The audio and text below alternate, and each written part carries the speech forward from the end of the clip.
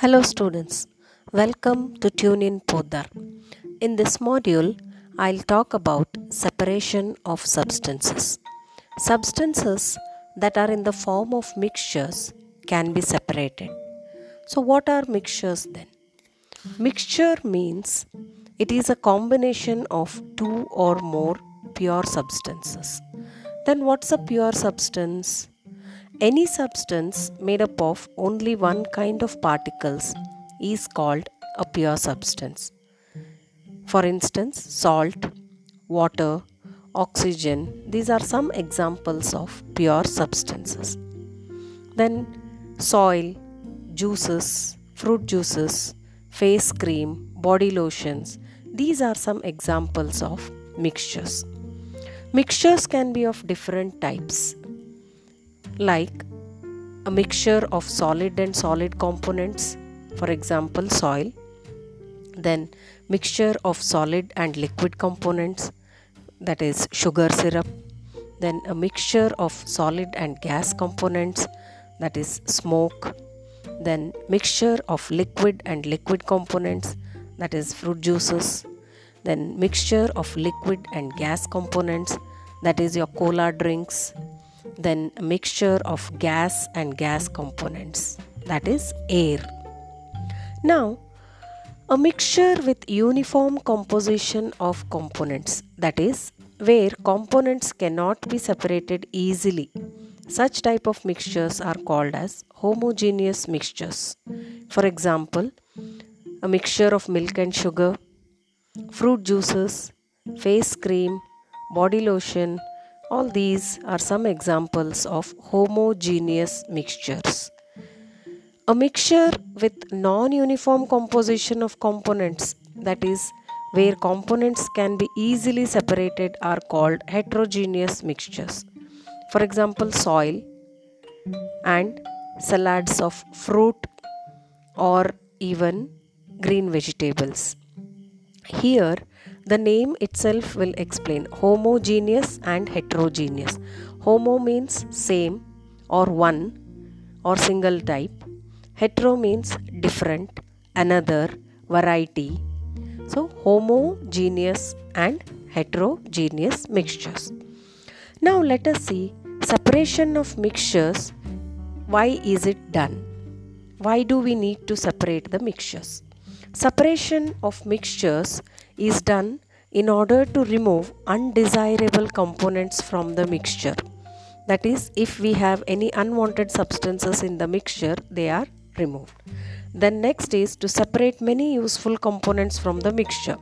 Sometimes in a single mixture, we will have many components which are useful to us. We need to separate them and use them for different purposes. Now, to separate the mixtures, there are different methods. In this module, we will see the 5 methods of separating a solid-solid mixture. Means a mixture made up of solid and solid components. The first method is hand picking. The method which involves simply picking out substances by hand and separating them. Next is threshing. In this method, the sun-dried stacks or the stem of the plants are beaten to a hard surface or rock to separate the dried grains. And the third method is winnowing. In this method, the separation of grains, or rather we can say heavier and lighter components, are separated by blowing air or wind.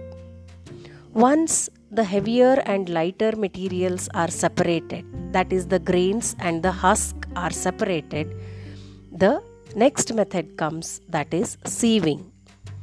In this method, separation of the components of a mixture are done as per their sizes using a sieve. So what is sieve? A sieve is a shallow vessel with small holes at its bottom. The size of these holes depend on the size of the component that has to be separated. Now these 5 steps which I discussed just now, they are all related to agriculture or the harvesting of the product, crops once it is done. Once the harvesting of the crops is done, these methods are step by step used to get the grains and store them. The fifth method is not in relation with harvesting of crops or storing of crops, but it is related to metals, that is magnetism or magnetic separation. Here, by moving a magnet into a mixture of magnetic and non-magnetic materials, they can be easily separated. Both magnetic and non-magnetic materials can be segregated by using magnetism or magnetic separation method. How it can be done? Because the magnetic materials are those materials which are attracted by a magnet, whereas non-magnetic materials are those materials which are not attracted by a magnet. Now these magnetic materials are made up of iron, nickel and cobalt, or mixture of these, or even single component of these. So magnetic materials are easily attracted by magnets, whereas non-magnetic materials are not attracted. This property is used in the method called magnetic separation. I hope you understood the first 4 steps which are used after harvesting the crops to store the grains, and the last method, that is magnetic separation. I hope you got an idea how one can separate a mixture of solid components. In our next module, we will see how the separation of solid liquid components can be done. A mixture of solid and liquid components can be separated, will be seen in the next module. Till then, take care. Bye bye.